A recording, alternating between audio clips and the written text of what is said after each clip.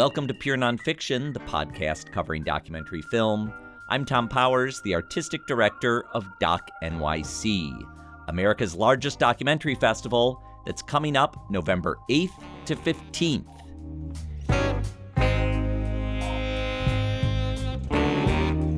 Whether you come in person or follow from afar, there is a bounty of new nonfiction film to discover.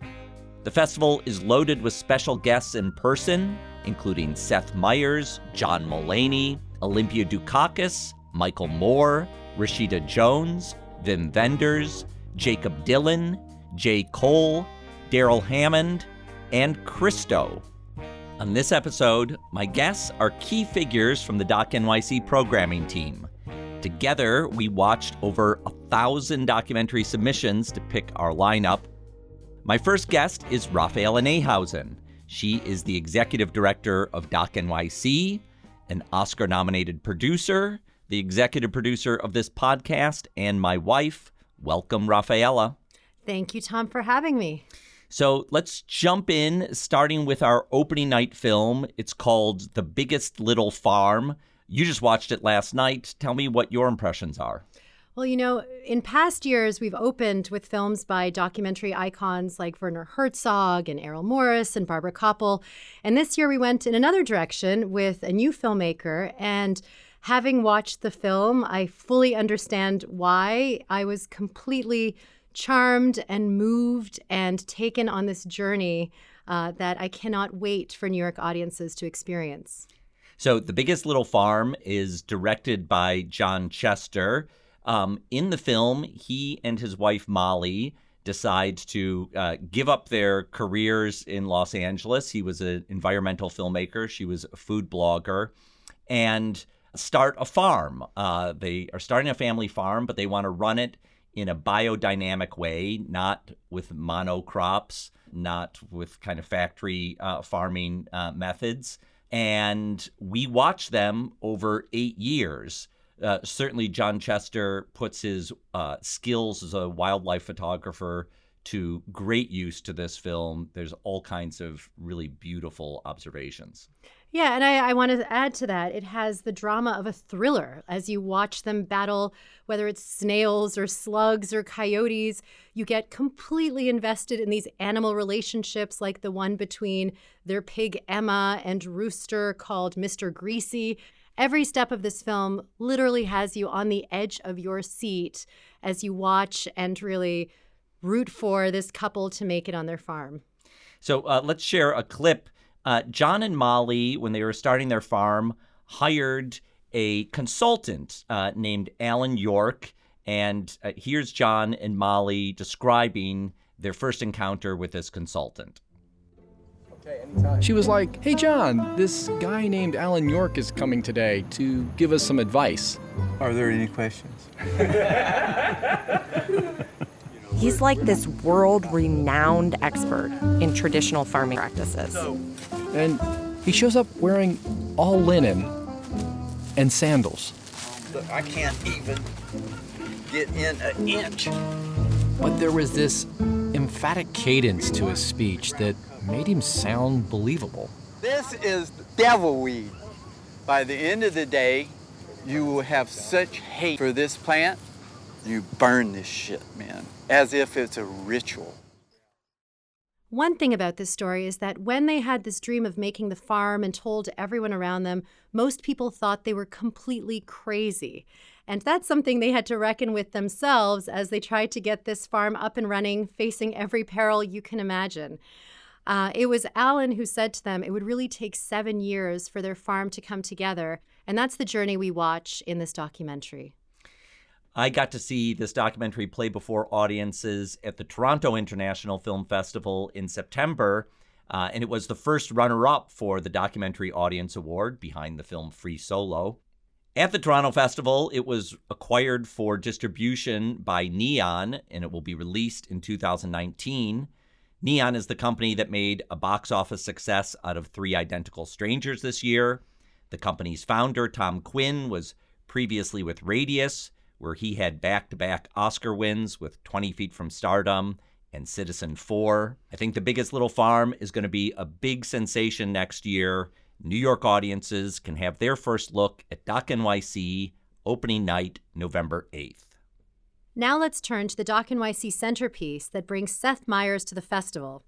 He's the co-creator with Bill Hader and Fred Armisen of the IFC TV's terrific parody series, Documentary Now. They've done 2 seasons so far, and in each episode, they lovingly recreate a classic documentary, like Grey Gardens or Thin Blue Line or Stop Making Sense, only giving it a hilarious twist. The 3rd season is coming up in 2019, and we're thrilled to present the world premiere of a new episode. Other key figures behind the scenes of this show are Rhys Thomas and Alex Buono. They have day jobs working for Saturday Night Live, where they direct the bits that aren't live, like the commercial parodies, and they are brilliant mimics of style. To set up the Documentary Now episode we're showing, I want to first highlight the classic film that it's based on. That's D.A. Pennebaker's cast album, Company, from 1970. 5, 6, 7, 8.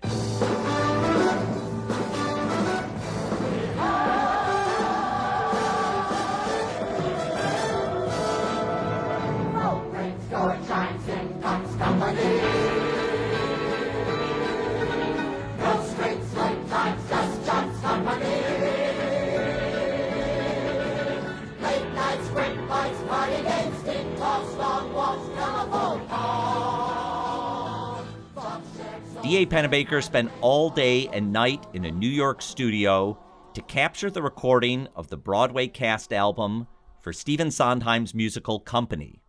One highlight of that film is watching the singer Elaine Stritch as she tries take after take of a song until she finally nails it. Let's hear it for the ladies who watch everybody rise.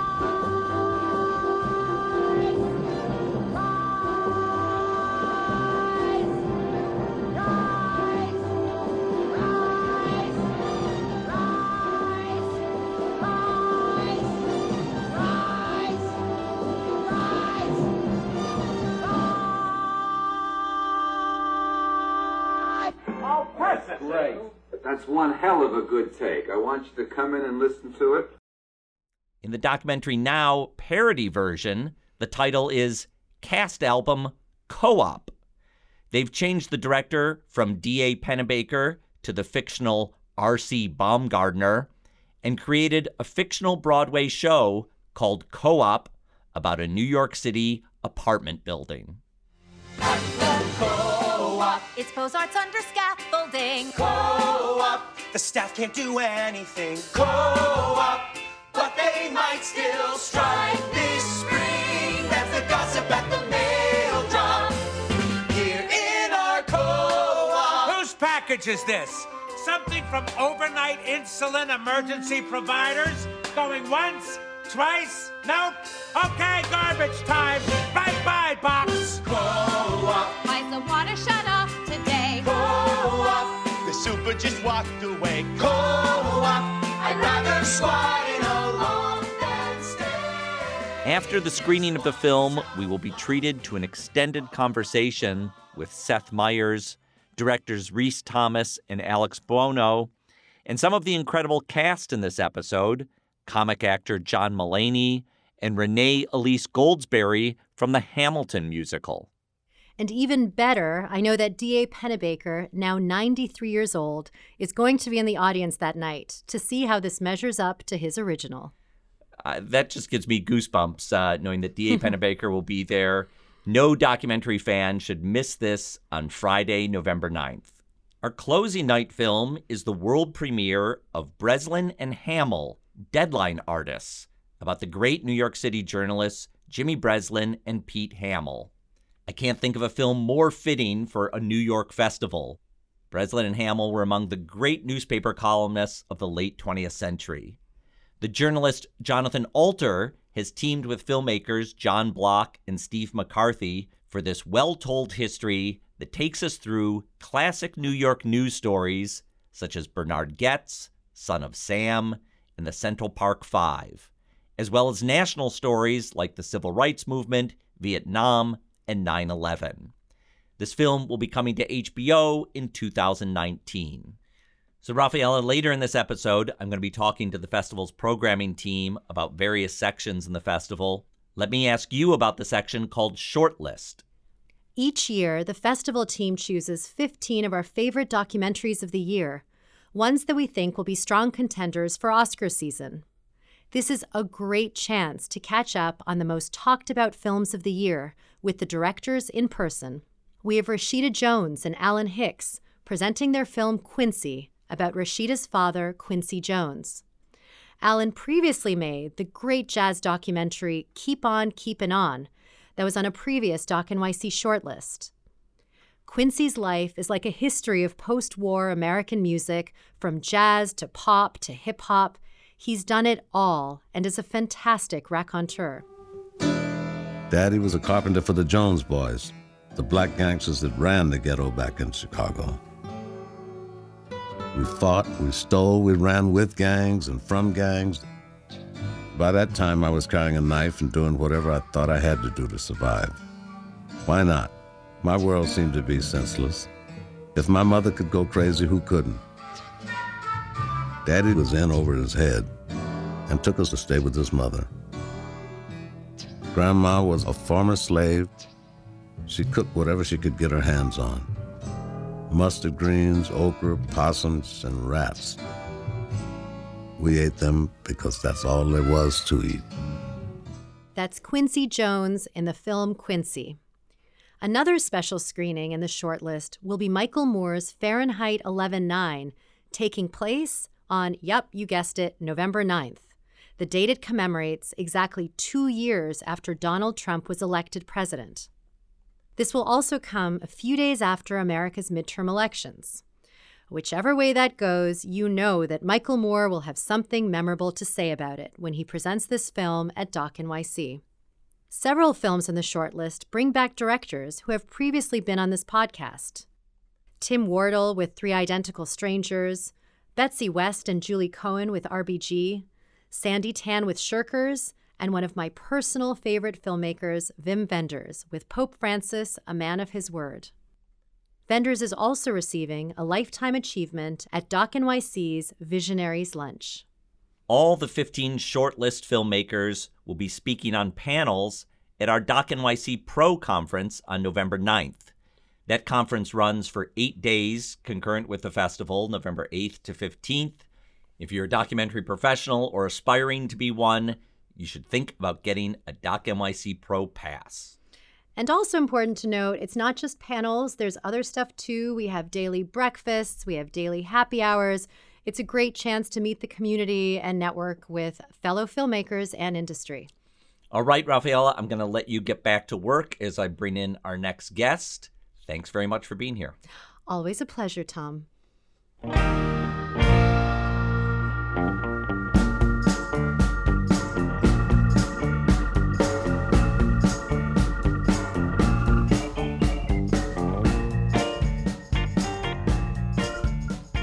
Our second guest on this tour through Doc NYC is the Director of Programming, Basil Tsiolkos. He does the real heavy lifting at this festival, overseeing the whole programming team. This is his 6th year with Doc NYC. Welcome, Basil. Thanks so much for having me, Tom. So we've got 2 competition sections at the festival, Viewfinders and Metropolis. Let's start with Viewfinders. Describe what goes on in that section. Sure. So Viewfinders is our annual feature competition spotlighting a selection of titles demonstrating a distinct directorial vision. This allows us to draw attention to a diverse range of films. Some of them are inherently personal, others are covering larger issues, but usually in an artful or unique manner. One film making its world premiere in the Viewfinders competition is Cooked: Survival by Zip Code. This is a film by Judith Helfand, who is known for her Sundance Award-winning documentary Blue Vinyl. She's also an influential part of the nonfiction community as the co-founder of Chicken and Egg Pictures. So Chicken and Egg is an organization that's supported a lot of women filmmakers over the years. Absolutely. And they've been a longtime supporter for Doc NYC as well, and we're so thrilled to be able to bring Judith's film to the festival. In this film in particular, Judith uses a deadly heat wave in Chicago, as well as natural disasters like Hurricanes Katrina and Sandy, to explore the politics politics of disaster and the response and the intersection with issues of poverty.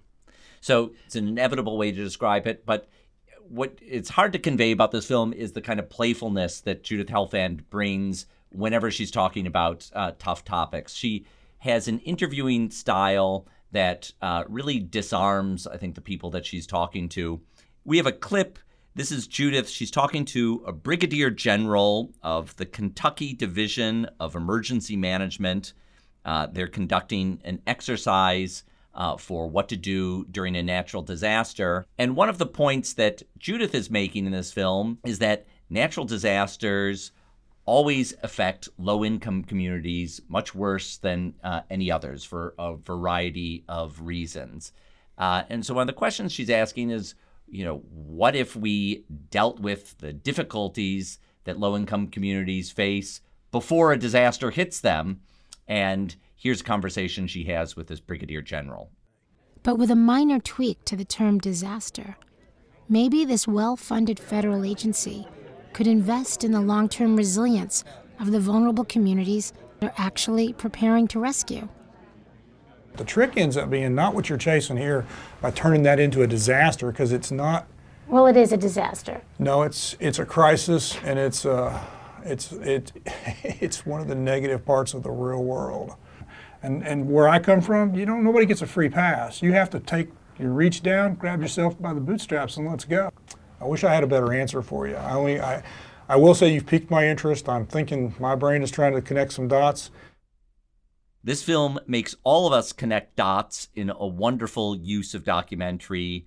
It's called Cooked: Survival by Zip Code, and it's having its world premiere at Doc NYC. I'm going to talk about another film from the Viewfinders competition. It's called Walking on Water, about the artist Christo. He's the visionary artist who's probably best known in New York for his 2005 project, The Gates in Central Park. For several decades, Christo and his partner Jean-Claude created site-specific installation projects that would last for only a few weeks. They're famous for their use of fabric. They wrapped the Reichstag in Berlin and hung a curtain through a California valley. And for years, all their projects were documented on film by Albert and David Maysles for several films. Now the Maysles are gone and Jean-Claude has passed away, but Christo is still going strong. He's a longtime New York character, so it's wonderful to have him at the festival just for that reason. The new film, Walking on Water, documents a project from 2016 called The Floating Piers on Lake Iseo in Italy. Christo stretched yellow fabric across plastic pontoons that allowed visitors to walk on water. The challenge of the project is that it was such a huge tourist attraction for the weeks it was open that hundreds of thousands of people came to experience it, but the installation was only built to hold 10,000 people. All of this is playing out in front of the camera. We have a clip here where you can hear Christo in his Bulgarian accent complaining about the local officials who aren't doing enough to control the crowds. The second voice is his nephew, Vladimir Yavichev, who's kind of taken Jean-Claude's place in helping Christo realize his dreams. It's madness of this official, do not understand. Nothing to do with fear, nothing with the stupidity of trends. They need to do drastically something. We can be sued, If the ratio between 8 o'clock and 9 o'clock continues, by midnight we have 200,000 people. I know. But no, we calculated we come from. I know. We cannot have more than 10,000 people in the whole system. You have 10,000, you shut down. When the orange code comes, we close the entire system. First, second, third. But third is not going like this. It goes like this. Of course. Because there were so many people here. And when you have all these people from here coming here, and then these people come here, this becomes impossible. Of course. So if they're stupid enough to follow the system, it's not our responsibility anymore. And if somebody sees Mario Buero and he hasn't changed this by 3 o'clock when the warning is coming, we shut down the project.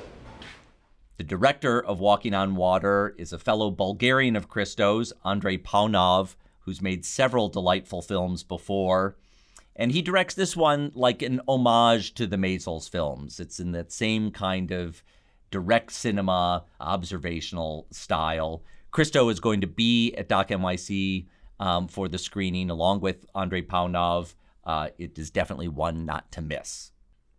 Now let's talk about our other competition section called Metropolis. Basil, tell us what goes on in that section. Sure. Metropolis allows us to pay tribute to our home base, New York City, with a series of films focused on the city or on notable New Yorkers. Among the films we've got this year is a section of 7 titles. We've got films like The World Before Your Feet, which features a man who's walking every single block of the city, giving a love letter to New York City. So that film is directed by Jeremy Workman, who also has been the person who cuts the Doc NYC trailer for many years. He's previously had a feature-length documentary at the festival before. I think this is his second time. That's right. And I'd like to highlight a couple of other titles in Metropolis this year. The first one I'd like to talk about is Razura Alexander's Creating a Character, which has its world premiere at the festival. This film focuses on Moni Yakim, one of the founders of Juilliard's drama department, who has taught the likes of Jessica Chastain, Viola Davis, Laura Linney, and Kevin Kline. This film finally puts him in the spotlight, telling his fascinating story and the impact that he's had on several students over the past decades. Moni Yakim is someone I had never heard of, although he clearly is a legend amongst the acting community. Here is a clip with the actors Michael Urie and then Jessica Chastain talking about Moni Yakim at Juilliard. I remember hearing about Moni prior to getting to the school because he was legendary. He had been there from the very beginning of Juilliard. But they do a very interesting thing at Juilliard where they keep him from you for a year. I think to build fear. There's this feeling of fear. Simultaneous! Because so many students would walk out exhausted, dripping with sweat. You could tell that they had been really tested. And again, that was Creating a Character, the Moni Yakim Legacy, screening at Doc NYC. Let's talk about another film in the Metropolis section. We're going to move from Lincoln Center and Juilliard up to the Bronx for a film called Decade of Fire. What is this film, Basil? Decade of Fire is another film debuting in Metropolis by Vivian Vasquez and Gretchen Hildebrand. It's a personal film told from Vasquez's perspective. It's an archive-rich look back at the Bronx in the 1970s when the borough was literally on fire and its residents were unfairly blamed. With New York City at the time in bankruptcy, a lot of bad stuff was happening, and the residents were the ones that were taking the brunt of it. And this film reflects how the Bronx was dealt with in the media at that time. Vivian was growing up in the Bronx. She eventually left to go to college. Throughout the film, we see her in dialogue with her grown son, Antonio. Here's a section where he's asking her about what happened after she went to college.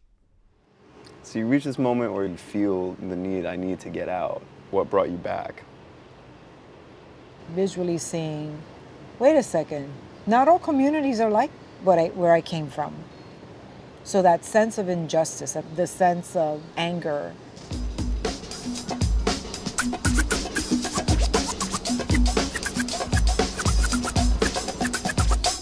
Even before I graduated, I started coming back. After my freshman year, I spent the summer recruiting kids from my neighborhood to go to college. I worked with the assemblyman of the district. He would open the office on Saturday mornings so we can invite high schools to come to his office to recruit kids of color. In my second year, I came back to work on tenant organizing and voter registration. Around this time, Fort Apache showed up. A Hollywood movie that depicted us as criminals and savages started filming here. Fort Apache, the Bronx. The fuse has been lit. We were sick of seeing our community being used as a backdrop. So that's from Decade of Fire, playing in the Metropolis section. So those are our two competition sections, Viewfinders and Metropolis. We have several other thematic sections. Basil, give us the big overview of how many films are playing at Doc NYC? Sure. This year's festival is our biggest one yet. We have 135 features taking part in the festival, as well as over 100 shorts. Our side industry programming section, Doc NYC Pro, panels and masterclasses, includes 69 different panels. So it's a really big year this year. So we don't have the time to tell you about all of these films, but we do have some of our other programmers coming up later in the program to tell you about a few different sections to give you a sampling of this. Basil, can you talk about the programming team at Doc NYC? Yeah, this is a massive undertaking, and you and I aren't able to do it on our own. We have a really large screening committee that helps us go through the work and sort of identifying the strongest work, as well as our core programming team, which consists of Ruth Samalo, Karen McMullen, and Jesse Fairbanks. You'll be hearing from Ruth and Karen later in the podcast. Jesse, unfortunately, isn't able to join us because she's based outside of the city, but we'll be around during the festival. Well, Basil, thank you very much for your hard work. Please get some rest before the festival begins. Thanks, Tom. I'll do my best.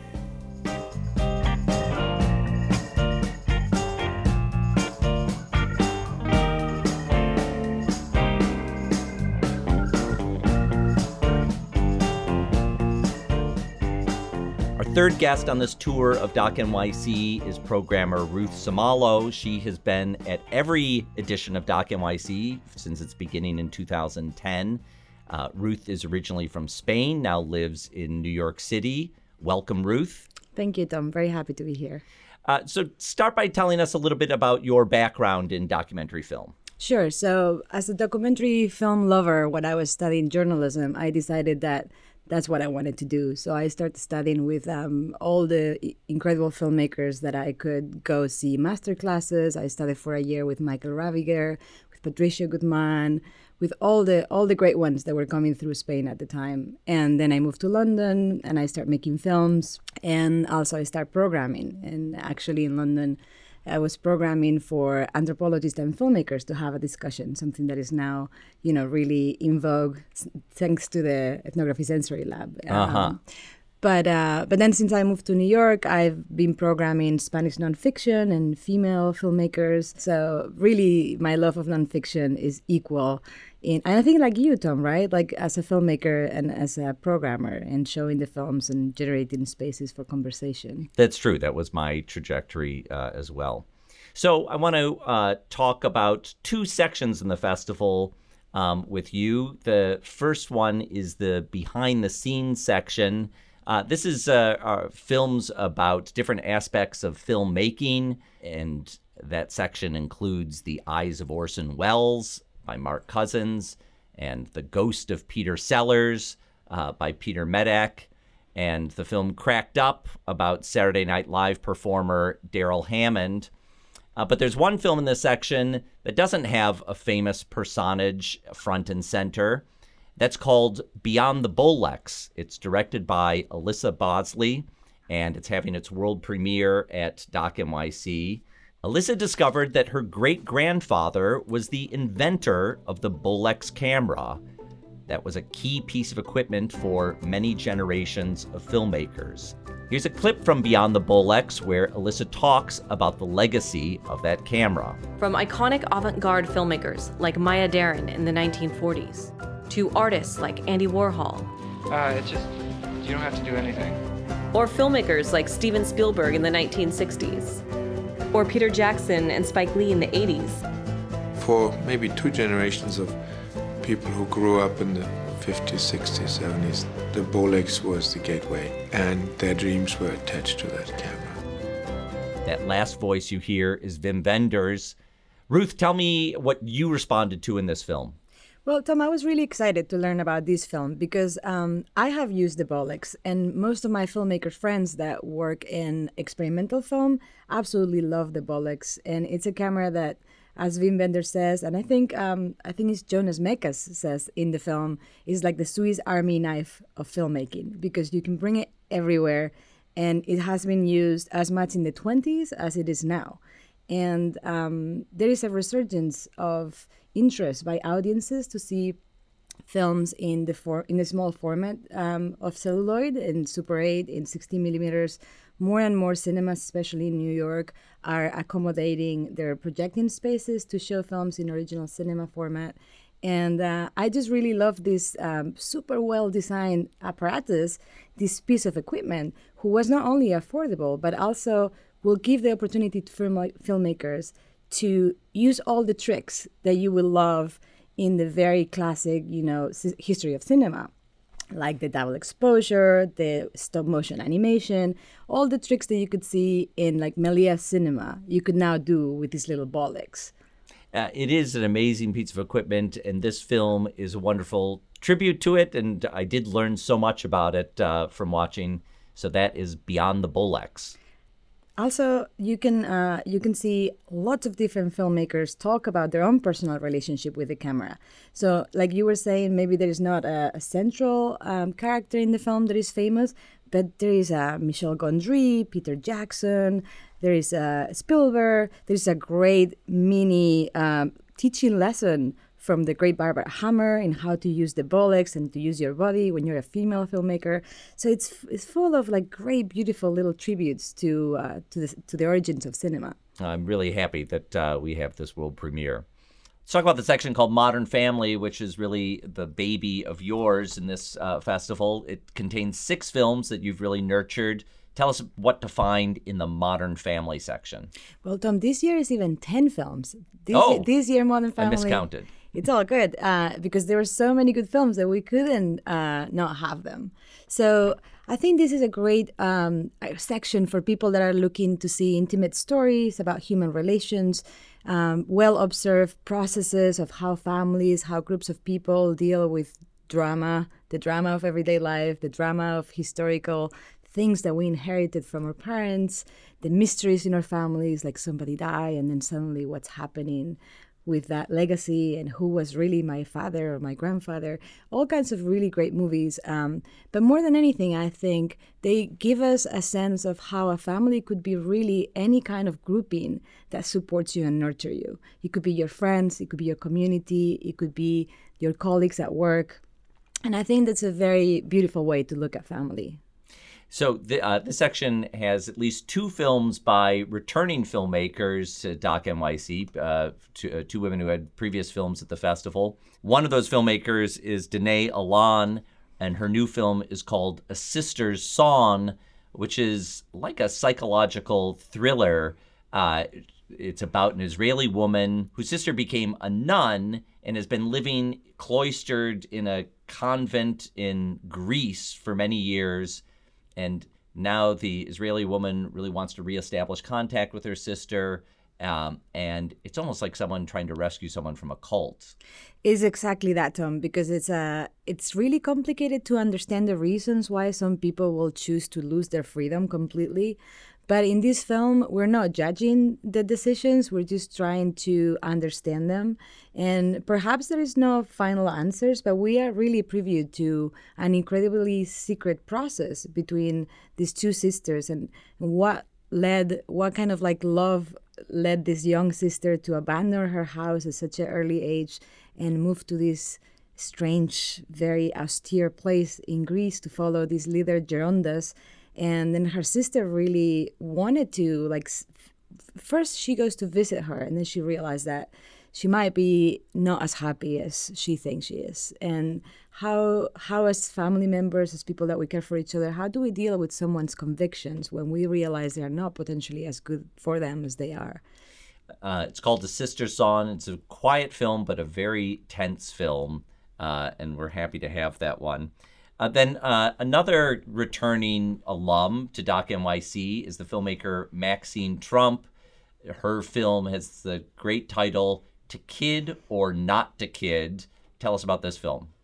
So this one touched me very personally because Maxine was asking, she's also in her 40s, asking herself the question, well, do I really want to be a mom or not? And then when confronting the possibility of not becoming a mom, then she encountered all kinds of backlash. And when she really started investigating what does it mean to not want to engage in procreation, being a woman in today's society, then she realized how much our society is really pushing forward this natalist idea and how much criticism we faced if we decide that we don't want to procreate. And being one of those women that decided that a long time ago, I have been like really feeling accused of like being selfish or, or like confused or all kinds of things that have a very negative connotation. And every time I travel to Spain, I have to give all kinds of explanations to friends and family of why in hell I don't have a kid, right? and this film really explores it in a very, very non-confrontational but interesting and deep way, because I didn't even realize how much our society, it is really economically and socially pushing this idea that every woman need to be a mom. So that film is called To Kid or Not to Kid. It's having its world premiere, very provocative subject matter. So there's one other film I want to ask you about in the Modern Family section, and that's called Little Miss Westie, another world premiere. Tell us about Little Miss Westie. Well, this is an incredibly relevant film after the New York Times article just exposed that the government wants to define gender as determined by their anatomy at birth. And with enormous implications, it will eliminate all the protections afforded to the transgender people by the Obama administration. And this film really gives you the access to these very early stages of human development with these two siblings don't feel identified by their birth gender, in relationship to their anatomy. And their parents have the incredible vision to nurture them and to give them the space to explore, to identify, to really grow and observe what they need to become the beautiful humans that they are. It's a brother and sister, both of whom are transgendered. Exactly, Tom. They were both born with anatomies that didn't match the way they identify as gender. And little Ren wants to go through this rite of passage that is a beauty pageant. And her older brother, Luca, helps her figure out how to do, the best possible performance. But this is, again, a non-traditional relationship between siblings and a non-traditional protagonist for a film. So it's really sweet and heartwarming and brave, like the way that this family allowed the filmmaker to really spend all that time in the family and seeing how... And the most important thing is that you really see how these children flourish and how their emotional development just help them become way more happy in their new fine genders. And I think that this experience is something that is new to lots of people, and this film shows young people who are incredibly confident about themselves and the bodies that they live in. Absolutely. And that's a trajectory, and sometimes it's messy, and this film shows that as well. So it's a beautiful portrait of this group of humans that are in this family. So we have a clip from the film. The first clip is near the beginning of the film when the young girl, Ren, is practicing a speech that she was going to give at the Little Miss Westie competition. If I could go back in time, I would go back to when I was 3 or 4 to tell my mom and dad that I am a girl and that I didn't want to go on living as a boy. And we have another clip from the film. This is when Ren's older brother, Luca, is coaching her on how to present at the Little Miss Westie Festival. You don't have to put your hands like that. No, not like this. I don't know why you're doing that. You know what's weird? The fact that I keep talking, but she keeps not listening to me. On your hip, not your waist. Does she not understand that she has to look pretty, not crazy? No, just look at it. Oh my God. Hip, hip. Where is your hip? That's your butt. Where is your hip? Ren, pay attention. So that's the film Little Miss Westie, making its world premiere at Doc NYC.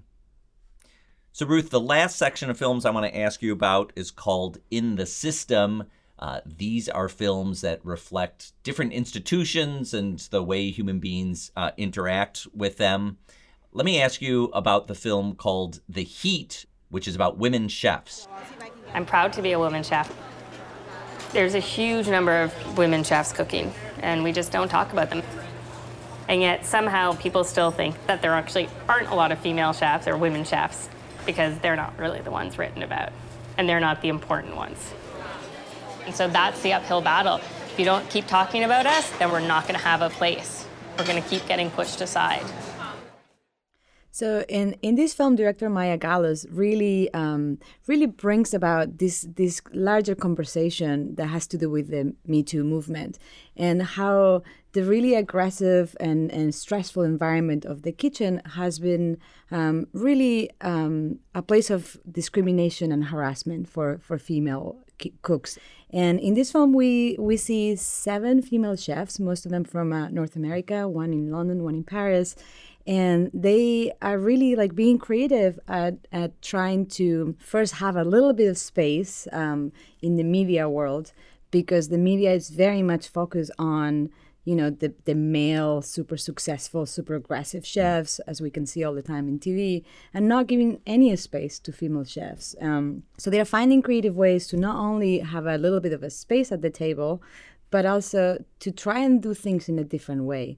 Because this, and I think this section is really important because it's also showing how institutions are forcing people to act in certain ways and how they are controlling our society and molding our society. And perhaps there's revolutionary to think about the kitchen as a space where one can be tough, but it can be also sweet. And these incredible chefs are negotiating that space of leadership where you really have to be tough, and even if you face a lot more criticism, because as you know, females, tough bosses face a lot more criticism when they are females, but also to try and do things in a different way and not perpetuate this cycle of, like, you know, violence that kitchens usually have, because it's like a bunker. You're like compressed 17 hours a day, and there's all this hierarchy. So I learned a lot with this film. Also, there is a local restaurant being portrayed that I really like in the Lower East Side. So what is that restaurant? So it's called Dirt Candy, and it's run by Amanda Cohen, the queen of New York's vegetarian cuisine, and it's in the Lower East Side. So I've seen this restaurant grow in my neighborhood. And you're definitely going to be hungry after you watch this film, so we should probably book a field trip to Dirt Candy after the screening. Absolutely. This is a very interesting film that is going to make you very hungry. And before I let you go, there's a Spanish film in the section in the system. So let me get you to talk about that. So this is a very interesting little film that really runs and plays like a Disney movie, but has the framing and the pace of a Hitchcock film. And it's called See You Tomorrow, God Willing. It's directed by Nara Vera, is our only Spanish director.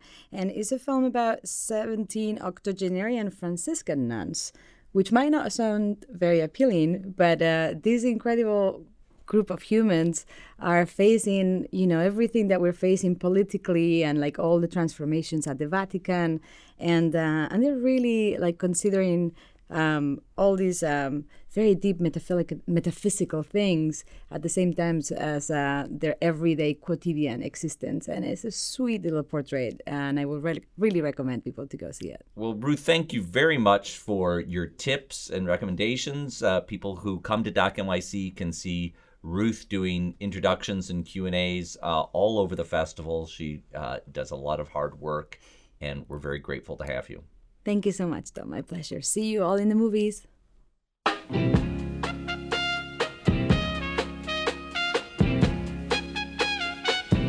You can get it if you really want. You can get it if you really want. You can get it if you really want. But you must try. Try and try. Try and try. You'll succeed at last. Okay, our fourth and final guest talking about Doc NYC is Associate Programmer Karen McMullen. This is her second year programming documentaries at the festival. Welcome, Karen. Hi, Tom. Can you tell us a little bit about your background in documentary film? Sure. After a really wise decision not to go to law school, I decided to try my hand in the film world.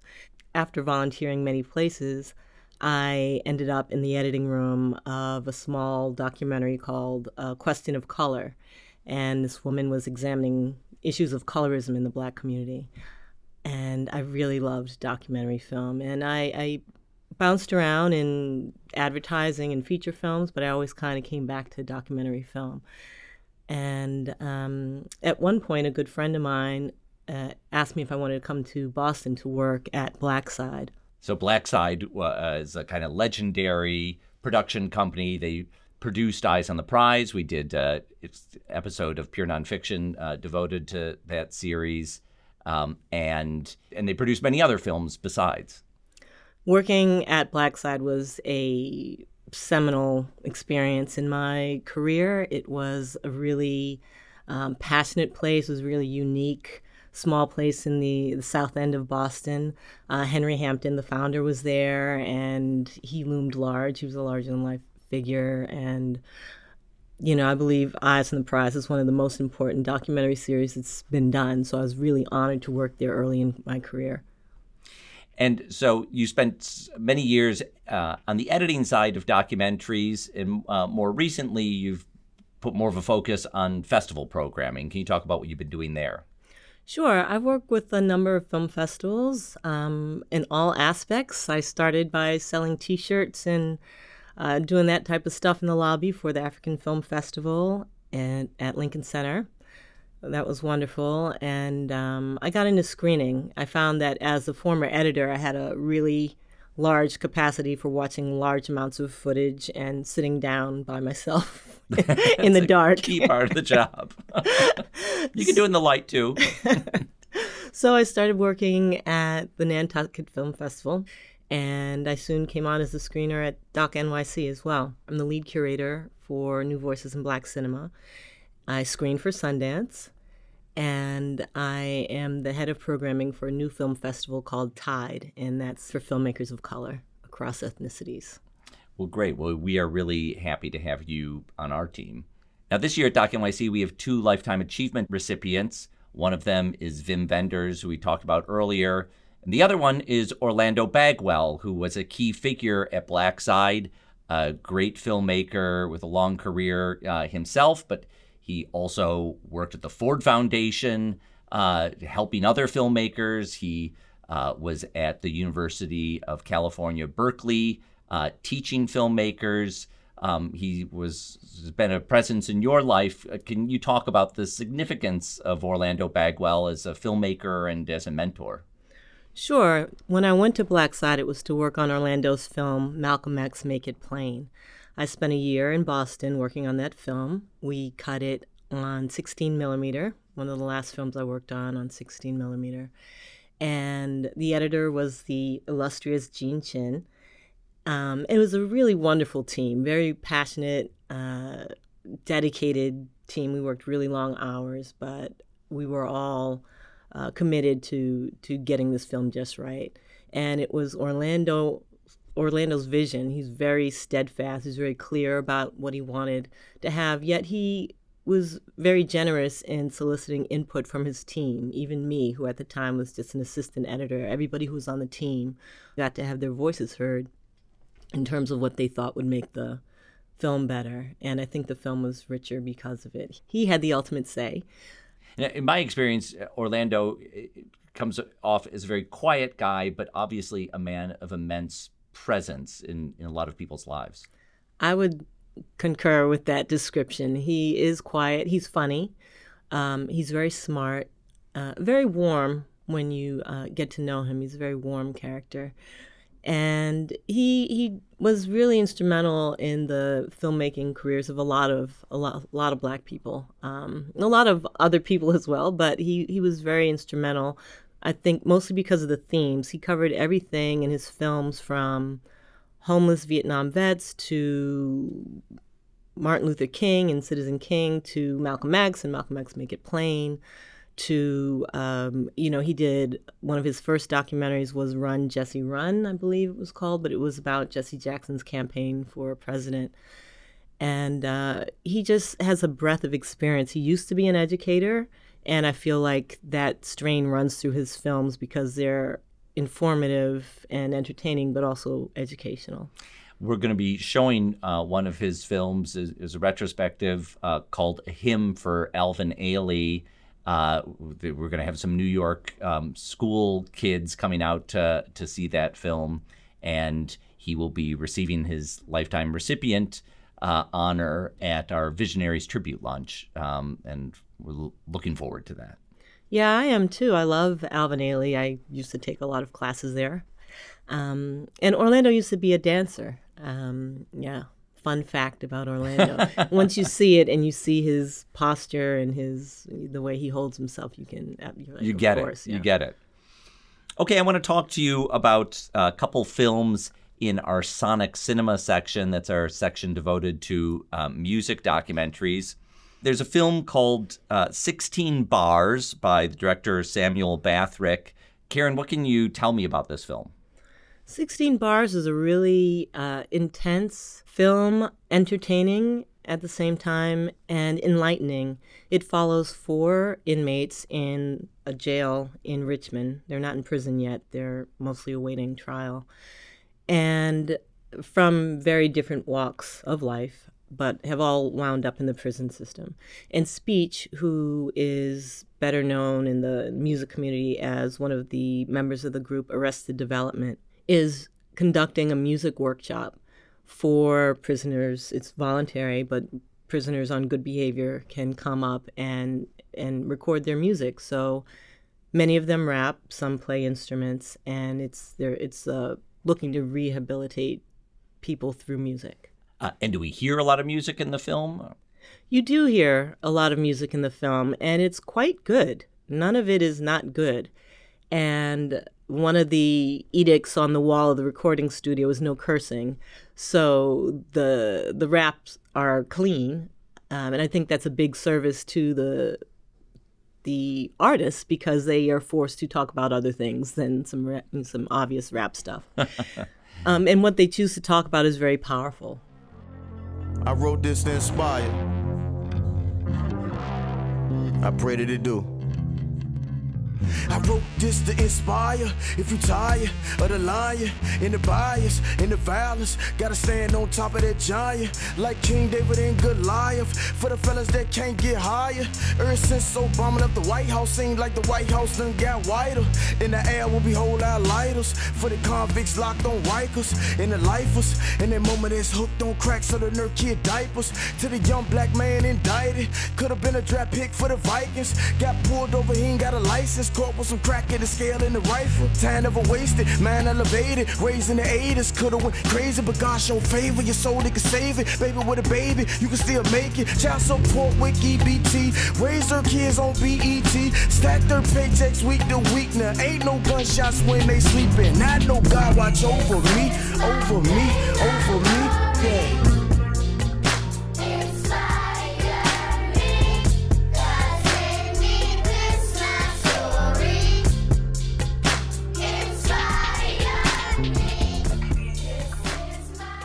So that film is called 16 Bars, playing in our Sonic Cinema section. And it's a good reflection that section is a big catch-all of lots of different musical styles, documentary interpretations of music. There's films about jazz and pop and hip-hop. So another film I want to ask you about in that section is called Rude Boy, The Story of Trojan Records. It's making its U.S. premiere, directed by Nicholas Jack Davies. Tell us about Rude Boy. Rude Boy is a really good-looking film. It's a good sounding film, but it's very good-looking. It's done with archival footage, which is amazing to see, of classic reggae and ska and Rocksteady, I think it's that. Rocksteady, very good, Tom. All the music that came from Jamaica. And so the Jamaican immigrants in the 60s immigrated to Britain, and they brought their music with them. And at first, like most new music forms, it's shunned and the mainstream radio stations won't play it, but it infiltrates the culture eventually. And British youth and Jamaican youth really bond around this. And so there's an integration around the music that some say is responsible for the multiculturalism going on in Britain today, this mingling of races on the dance floor. So out of this scene came this record company called Trojan Records that was releasing all this Jamaican-influenced music and music from Jamaica.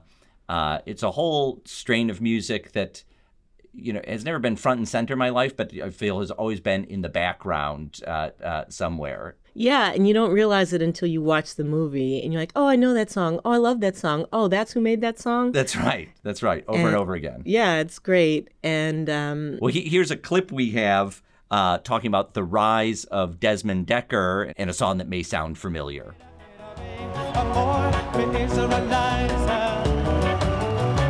I knew that our music wasn't only entertaining.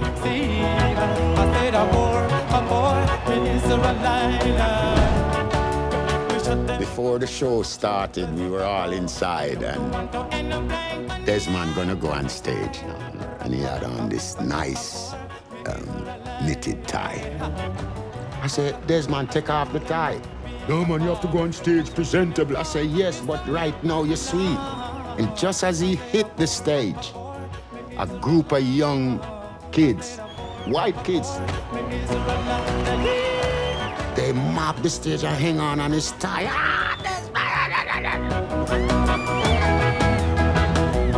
And I've never seen a black man turn red before.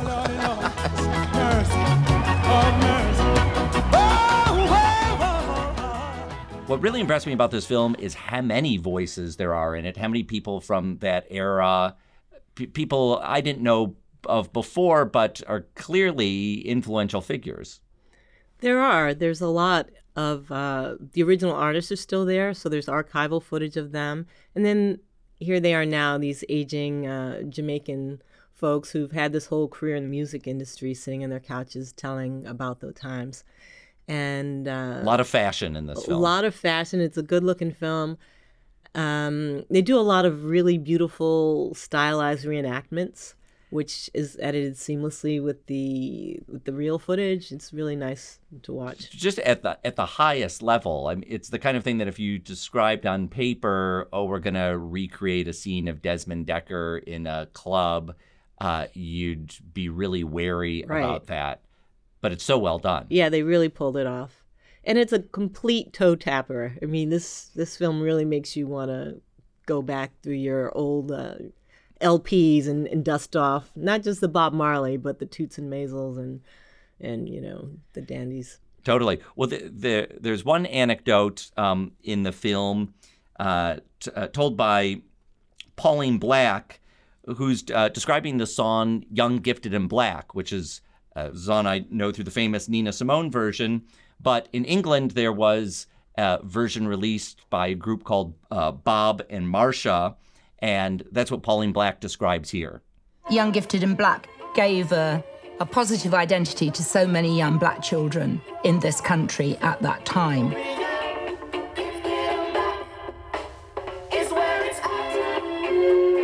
And that was the first time, really, that I felt there was a positivity about being black. It was just like a song. There was just no arguing with it. Marsha makes an appearance in the film, and she talks about what that song meant to her. The West Indian community in Jamaica in the 60s and 70s got a lot of strength from the Black Power movement that was going on in America.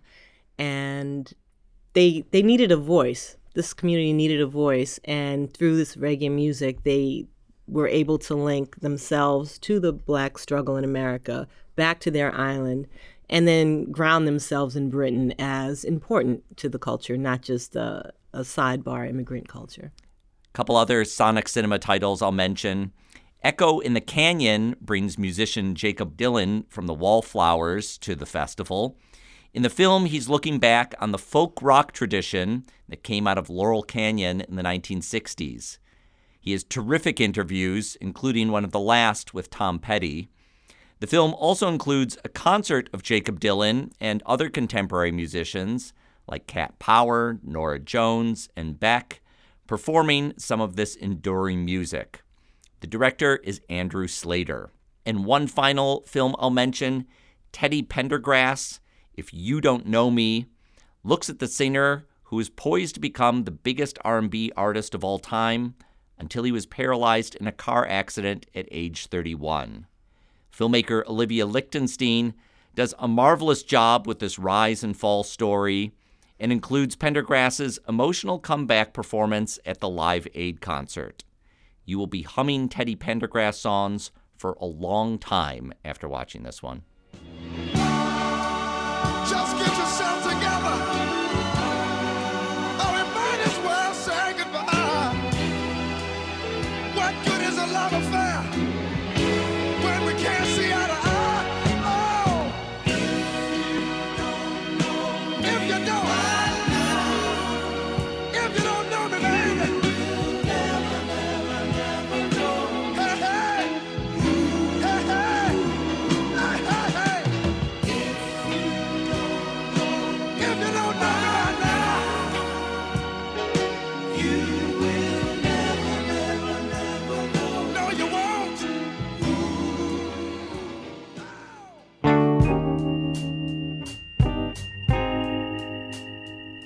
Thanks to our 4 guests, Doc NYC's Executive Director, Rafaela Nehausen, Director of Programming, Basil Siokas, Programmer Ruth Samalo, and Associate Programmer, Karen McMullen.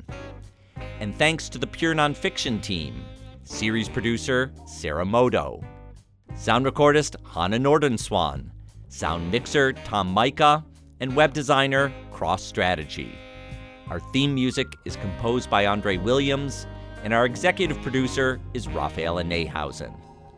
I'm Tom Powers. You can follow me on Twitter at THOMPowers. The Doc NYC Festival happens on November 8th to 15th. For more information, go to docnyc.net. Pure Nonfiction is distributed by the TIFF Podcast Network. You can read our show notes, learn about live events, and sign up for our newsletter at purenonfiction.net.